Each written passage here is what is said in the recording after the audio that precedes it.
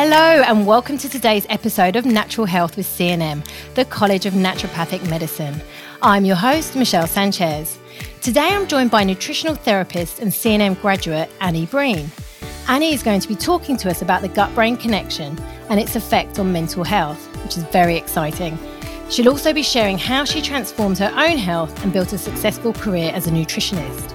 Annie is a mum to 4-year-old Bonnie and host and founder of the BU Mum podcast and coaching program.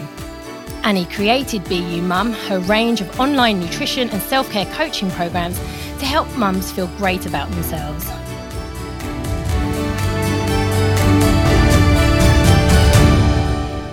Hi Annie, how are you? Oh, hello. I'm fine, thank you. Thank you for having me. Oh, thanks so much for joining me today to share your wisdom and health journey. It's really great to have you on the show. Oh, it's amazing to be here. And it's just lovely to hear that introduction because it's kind of like a milestone in my journey. I think back to when I started out as a student, and this is just really cool. Oh, and that's fantastic. It's always here to say, oh, is that me? Yeah, I know. Is that me she's talking about? No, it's fabulous. And it also makes you realise how far you've come. As you say, you know, you started off wanting to learn a bit more about nutrition and then you've gone on this complete journey and now you have your own practice and you're doing all these fantastic things. So that's really inspiring for so many people. Oh, amazing. Thank you. So firstly, I mean, the gut-brain connection really fascinates me, especially its effect on mental health. So I'm really looking forward to hearing your thoughts and expertise on this, especially sort of the factors that can disrupt our gut-brain connection. Mm-hmm. But before we get into the nitty-gritty, please can you tell us a little bit about yourself and what led you to study nutrition? Yeah, absolutely. So I'm Annie. I'm based in Edinburgh. I moved my practice online some years ago, actually, after having Bonnie. I studied with CNM Birmingham in 2012. Before that, I'd spent about 10 years working in the support sector.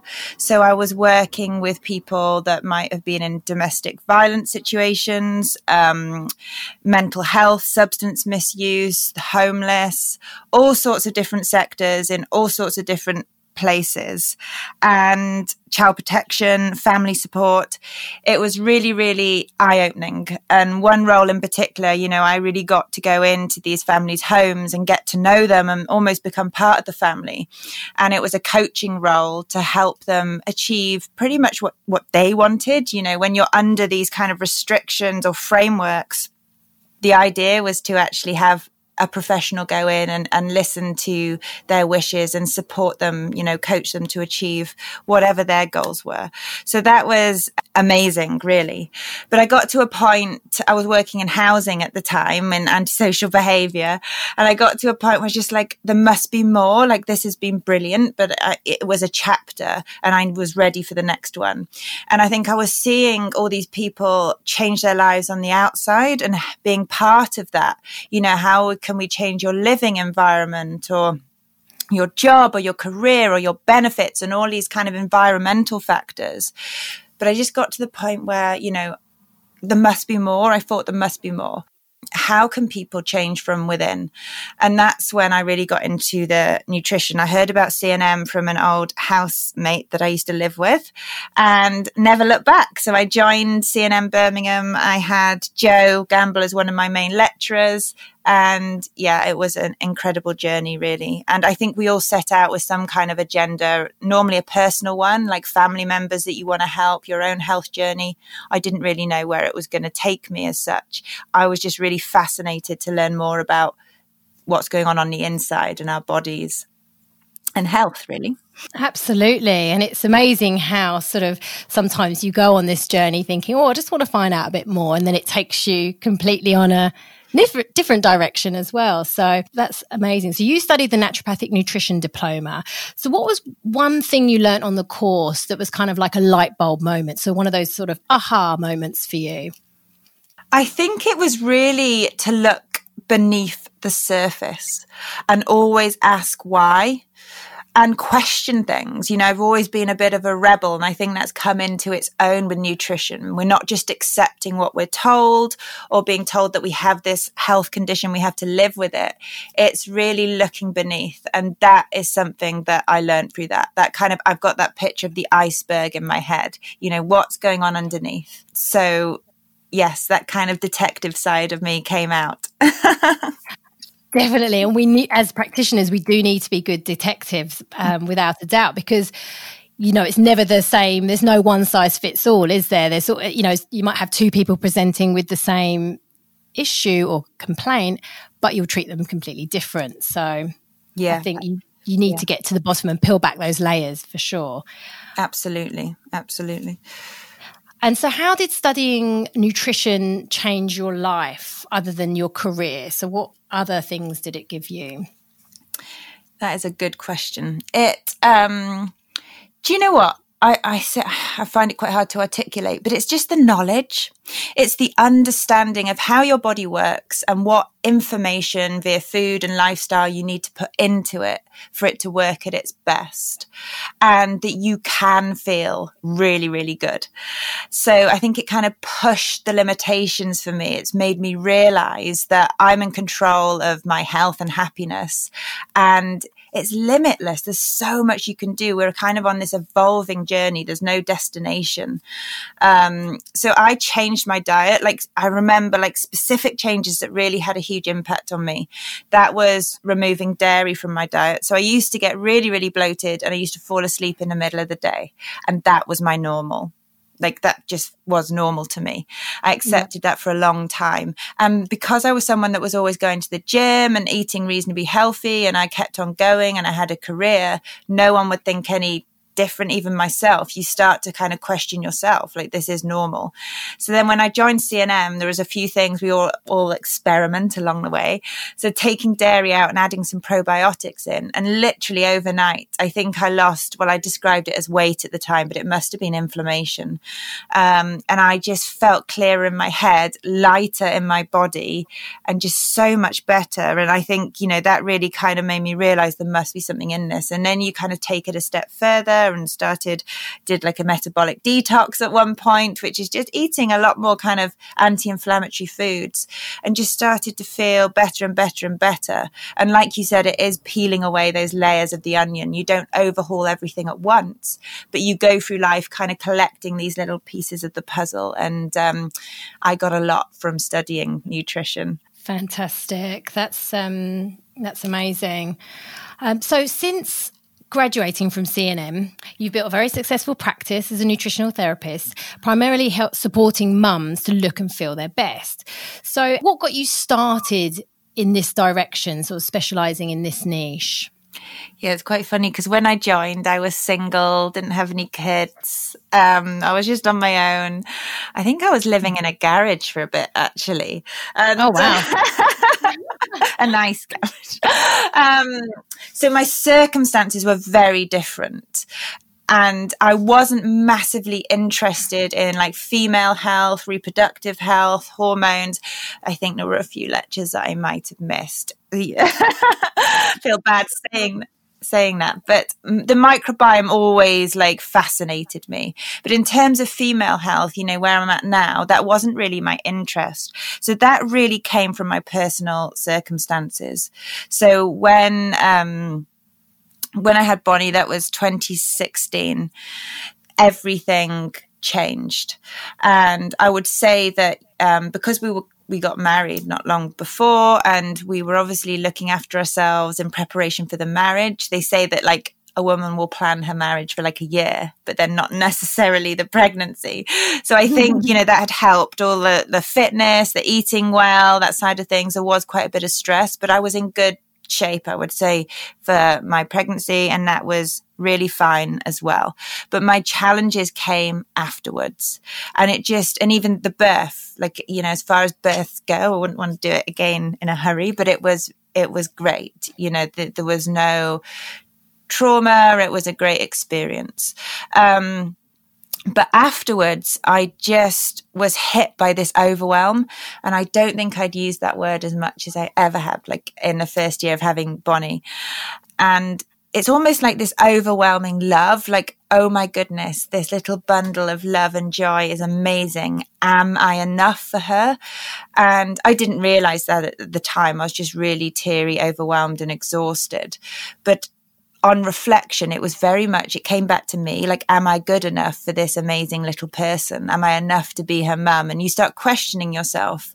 And it really came from this place of like inner fear of just not feeling like enough. And from that, you know, there was the sleepless nights. I was depleted. I was exhausted.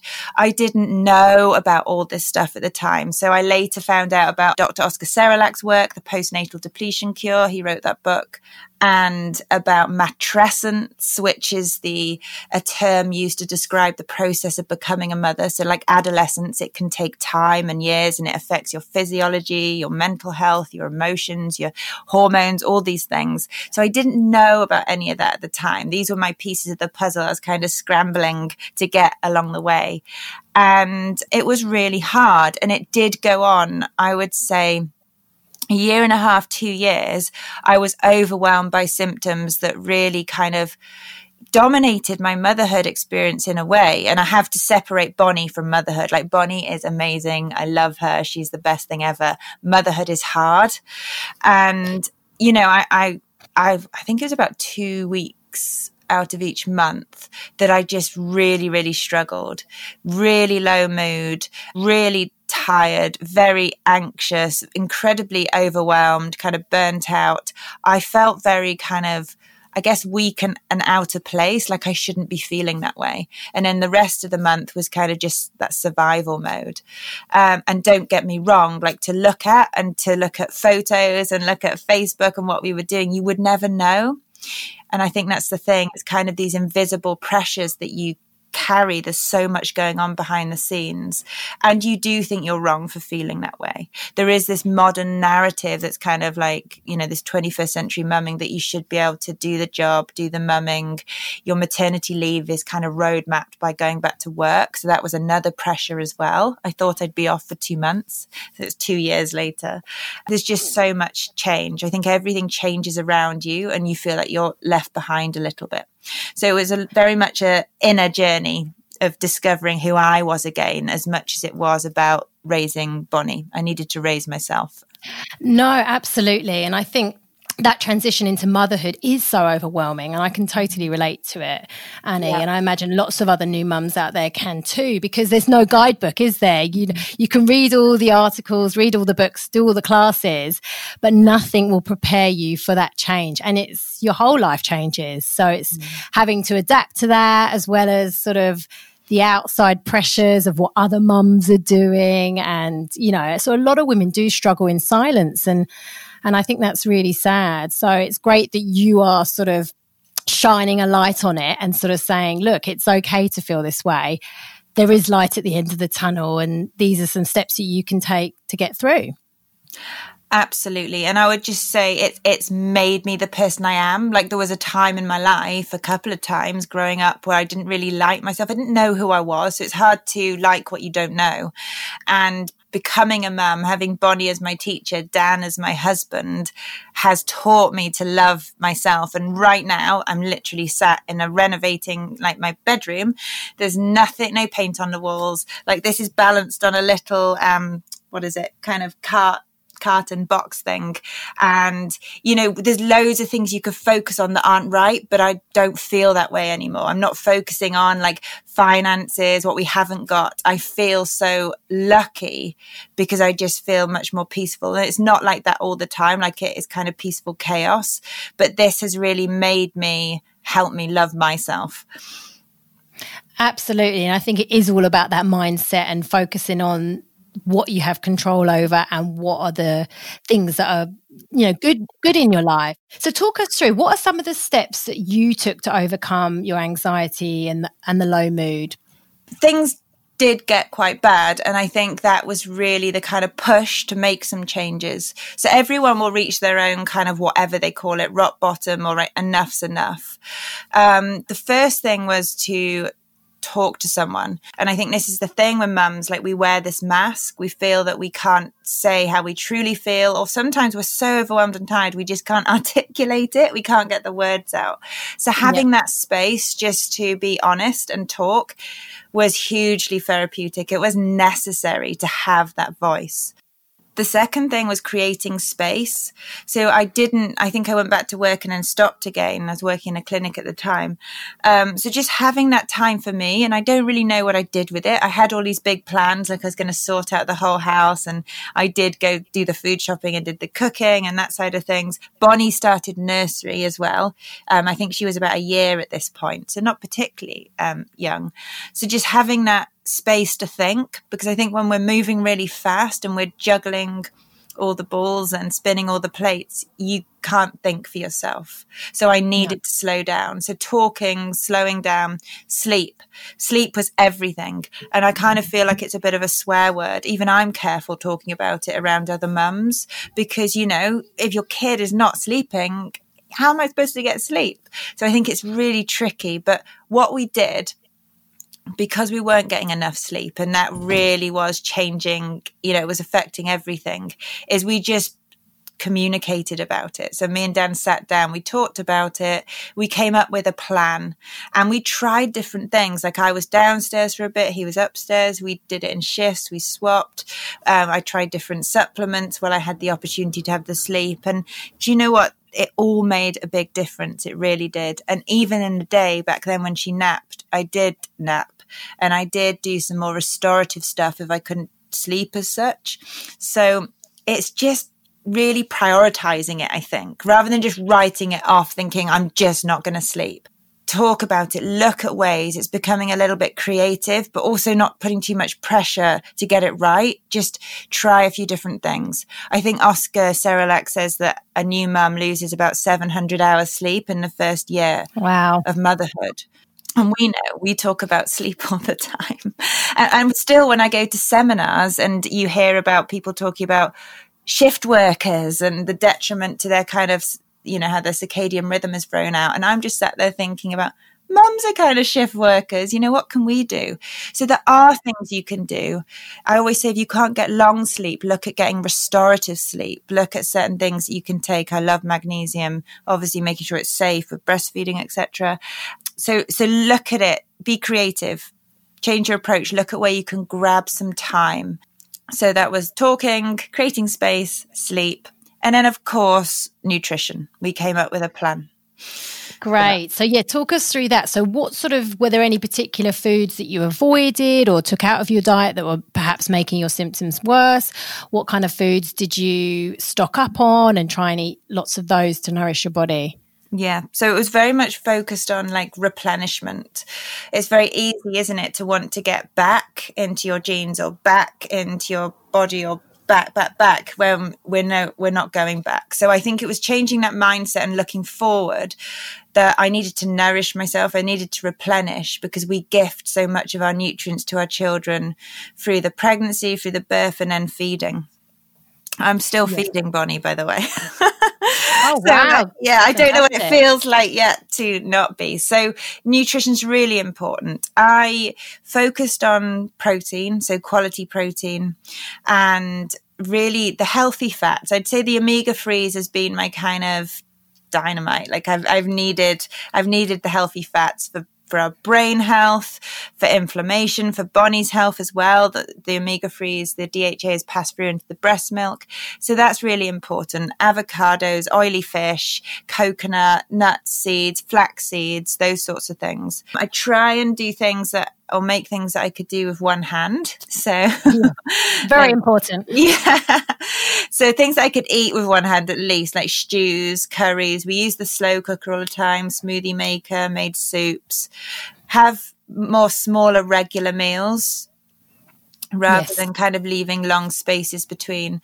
And then loads of colour, really anti-inflammatory, because even if you have a reasonably straightforward birth, it still causes the immune system to kind of activate. It needs to be rebalanced. So there's a lot of healing, tissue healing. that needs to take place. So lots of vitamin C rich foods, just lots of colour for veg, like plant-based foods. And we did come up with a plan. Literally, I did like a 4-week plan. There was both of us on board, and we were quite prepared, and we batch cooked and we used our freezer and that sort of thing. And that really did make a difference. Absolutely. And I think that's the key there. So as a new mum, it's about trying to get as organised as possible. So because sometimes when we go into the kitchen and we think, all right, I need to just whip this meal up. And when you don't know where to start, it can be another overwhelm or another thing you've got to do. So I think if you can plan ahead, like do batch cooking or sort of know what meals you perhaps want to cook for the week, that helps lessen the stress and the load as well. Absolutely. And you know what? Ask for help. If there's people coming round, get them to cook a meal, get them to bring a meal, even vouchers for like home delivery meals that you can put together, that sort of thing. I think that is definitely the way to go. Don't try and do it all yourself. Ask for help. Keep it simple, and keep it kind of colourful and just whole foods. I also say to myself, like, I'm eating to feed my brain, I'm eating to feed my energy and my gut bugs. We're not just eating to survive, we're not eating to diet.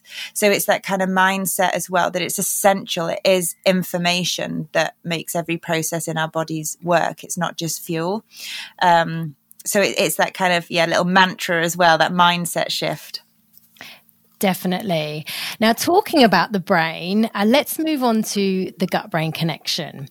So I find this absolutely fascinating. So the gut has been dubbed as our second brain, and according to research, it has the power to influence our behaviour and mood.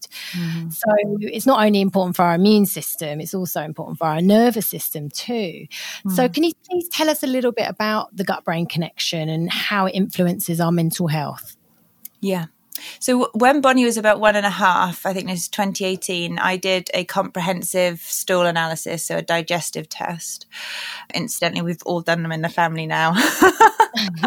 Bonnie loved taking her poo to the post office.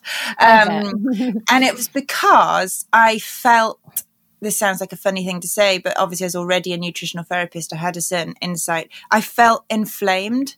I felt something wasn't right. And I knew about the gut and the brain connection. It was something I was always fascinated in. So I did this test, and it showed that I had imbalances in my gut bacteria. So in our gut, we have trillions of microorganisms. I like to describe it as, I think we've got more bugs in our gut than we have stars in the Milky Way. So we've literally, I like that. We've literally got this galaxy going on inside of us. We have never, ever as human beings existed without these bugs. So we've coexisted with them. So, of course, it makes you think they must have some good, they must have a purpose. And they absolutely do. So what can happen is when they fall out of balance, you can start to get health symptoms, which are quite wide reaching. And that's what happened with me. And this is really my overwhelm, my emotional health. Although I had physical health symptoms like stomach cramps, bloating in the morning, it was my emotional health that took over, because without that, really, it's very hard to be healthy and happy. It's everything. Both together. You can't separate the two. But that was my main driver. So, and I was also inflamed. So the gut and the brain are connected via the vagus nerve. And what I found really interesting is it's like a kind of modem, like this big wire that plugs into your amygdala, which is your fear center in the brain, and then goes all the way around your gut and vital organs and plugs into the adrenals. So at one end, you've got fear, and the other end, you've got fight or flight. Mm-hmm. And the communication going from the brain to the gut, so downwards, if you like, is actually only 10%.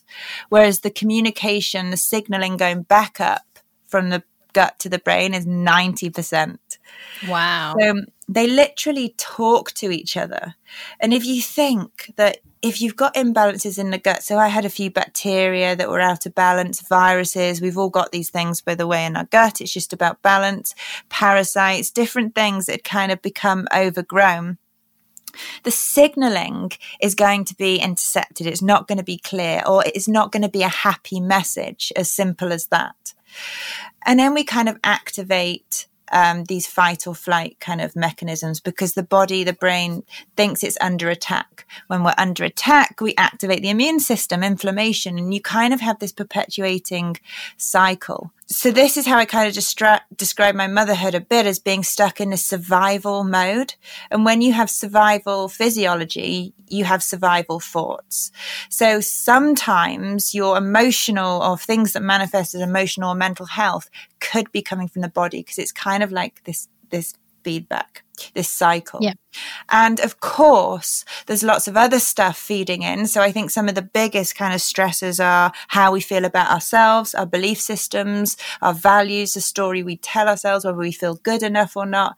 That's a stressor. So the body can't recognize whether something is happening or not. So if you're feeling really like, I can't do this, I don't believe in my ability, I'm not good enough, I'm worried about what I said there, that person doesn't like me, that is activating this kind of system of stress and inflammation chronically.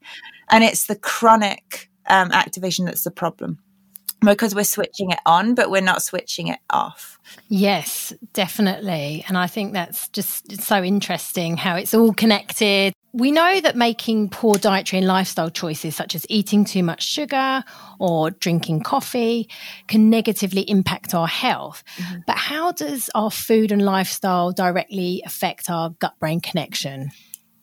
So there's a couple of things that really do affect it. And that's food. So food is our biggest challenge that we put on the body, because we're eating every day, and the gut needs to deal with everything that we put in. So if we're eating a more inflammatory diet, so this is things like refined sugars, sometimes gluten, dairy and soy are seen as being common offenders because of their proteins. They're quite hard to digest. This is all individual, of course. Trans fats, processed foods, things that come in really bright packaging with ingredients you can't really pronounce, like I would always be suspicious of, because they're not really compatible with our DNA. So if we're putting those sorts of foods in our body, then it can be quite damaging to our ecosystem of gut bugs, that little galaxy of bugs that reside in our gut.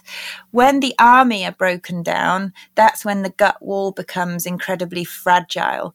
So those sorts of foods can literally sort of imbalance our gut bugs. They tend to like more sugary type foods that can throw the balance out. When you lose that balance, then the gut wall can become permeable. So it can become this term leaky gut. That's not the scientific term, but it's well known. When these tight junctions come apart, and then things start passing through. So when they pass through, the immune system launches this attack. And this is where it can start to recognize certain foods, and we get food intolerances, and we don't really know what to eat anymore. And we describe ourselves as being really reactive or sensitive, or, just, I don't know what to eat. But actually, it's not always the food that is the problem. Those sorts of foods are not good for us because they're not compatible with us in large amounts. But it can be this loss of integrity of the gut. So if we think about inflammatory foods, we think about toxins from the environment, our skincare products, what we're drinking, what we're eating, additives, etc. Stress, for the reasons that I mentioned, can cause this imbalance and this sort of loss of integrity of the gut. And then sort of medications like antibiotics are probably the most well-known ones, and obviously sometimes they're completely necessary. Non-steroidal anti-inflammatories, and also stomach acid blocking drugs. We need good acid to break down our food and absorb our nutrients. So if you think about it in terms of over time, this accumulation, if you have, a slightly sort of more inflammatory diet, maybe you're taking a few medications for your symptoms, maybe you're stressed and on the go and you don't have much time for you. It's this build-up of all of those things that can knock our bugs out of balance, which in themselves produce vitamins, produce brain chemicals. They help us digest, they help us absorb, they keep us healthy and happy. And then we lose that integrity of the gut lining. Then you can see this kind of inflammation is chronically activated because we're always fighting the things that are passing through. They shouldn't be on that side of the gut. No, absolutely. And that in turn then affects our mental health, anxiety levels, mood goes down, as well as a number of other things. So what are some natural solutions for healing up that gut? What's the sort of step-by-step process? If you had somebody come up, had into your clinic that had these things going on, how would you approach that naturally? So I'd really think in terms of a mum and how much we have going on.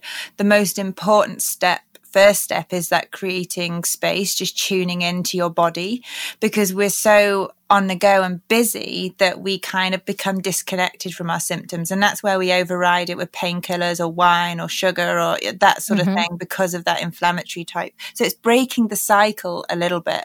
Take some time out, create some space, do some deep breathing, write down your symptoms, and then maybe keep a food diary. So I think this is really eye-opening because you start to write down your food honestly and it speaks to you. Like you can see whether this is more a pro-inflammatory or anti-inflammatory diet. Look at your plate, that sort of thing. So it's just this awareness.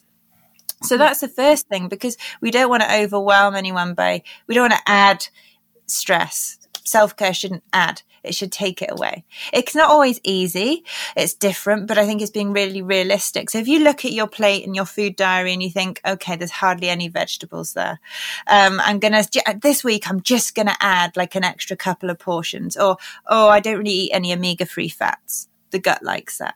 So adding it in is looking at your baseline and up leveling it basically. So fermented foods, if you've never tried them before and your diet's reasonably okay, try adding a few portions of that in. Anti-inflammatory nutrients like ginger and turmeric. So it's just looking at where you can make a little bit of a difference. And you normally intuitively, you know what feels right, what you should be doing, what maybe you should try and avoid. So it's not just about restriction, it's adding stuff in as well. That would be the main thing. Yes, I do recommend probiotics quite often. I do take them myself. I think they can be really helpful in terms of giving you that kind of step, building the bridge forward to sort of healing and rebalancing. And then the really kind of, it's quite hard. Chew your food, like eat, sit, actually rest and digest, have a break. How many of us get up and we're on the go straight away and we're dealing with our kids and we're putting people's needs before our own, and it's not on purpose, it's just the way that life is sometimes. So I think it's about taking care of your own needs so then you can take care of your children's needs, and not kind of compromising on your diet to feed your little ones, which I did for a long time. And now I don't. I'll make sure that Dan and I have a nutritious meal, and then if Bonnie needs an adaptation to that, or we just do something, it's not really too much more work, it's just a slight adaptation, that's fine. Whereas before I might just eat what she was having or have leftovers. So it's really thinking, prioritizing your nutritional needs, sitting down, chewing your food, breathing, and thinking about what else meal times bring. I know they can be stressful, but they're also an opportunity to come together and have a conversation, have some fun as well. Absolutely. And I think that last point about sort of chewing your food and taking time to eat is so important, because, you know, we live in this busy world and everyone's on the run all the time and, you know, grabbing food or not even taking a lunch break, just eating at their desk. And I think we've forgotten how to chew. We're just wolfing down the food. So I think that's a really important one for gut health. Take time to do.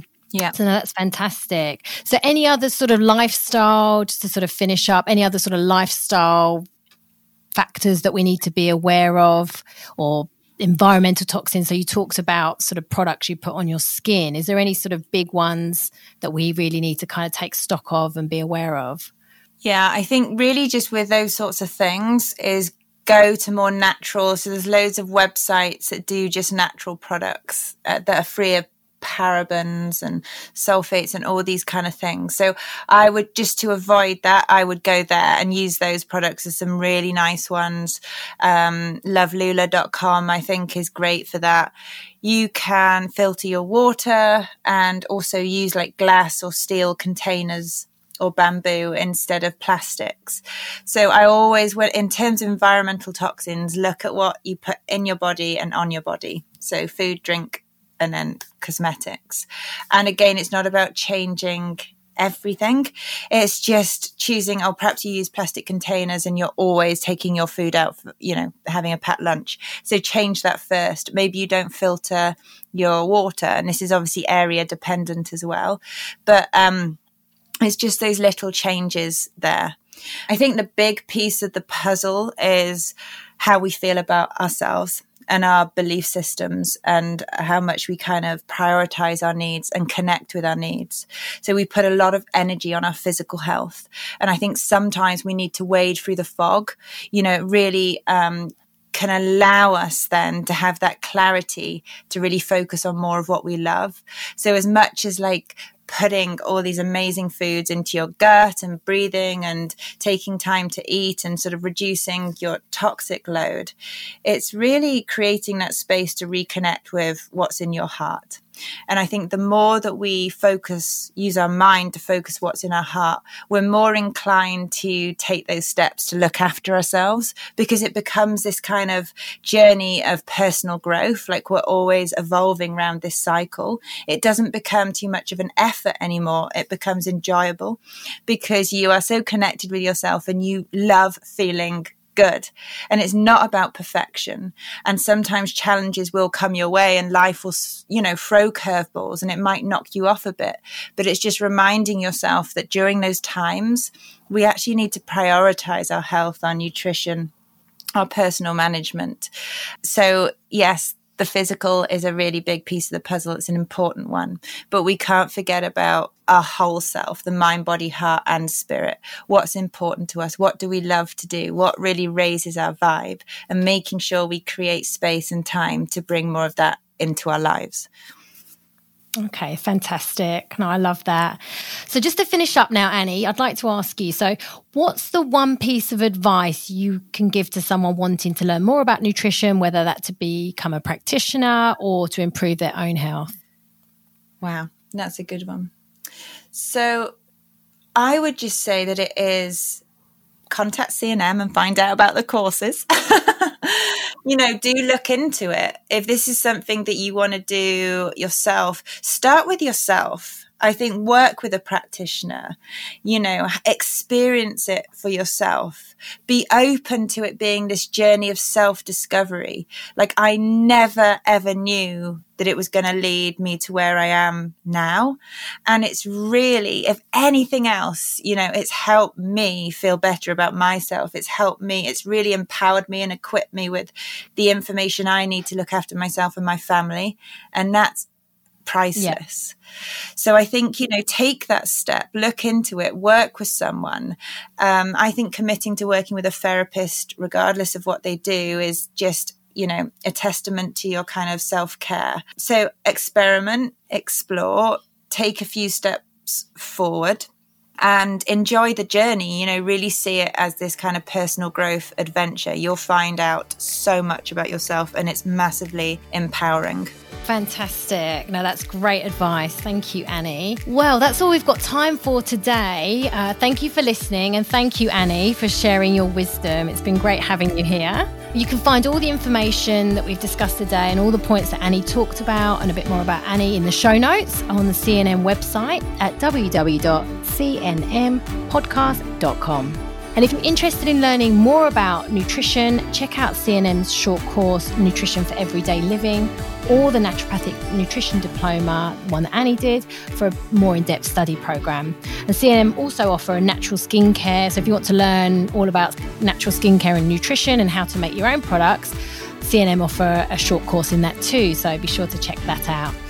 So join us again next week where I talk to osteopath and C&M's Director of Education, Bobby Qureshi, about the common causes of back pain and how you can alleviate back pain naturally.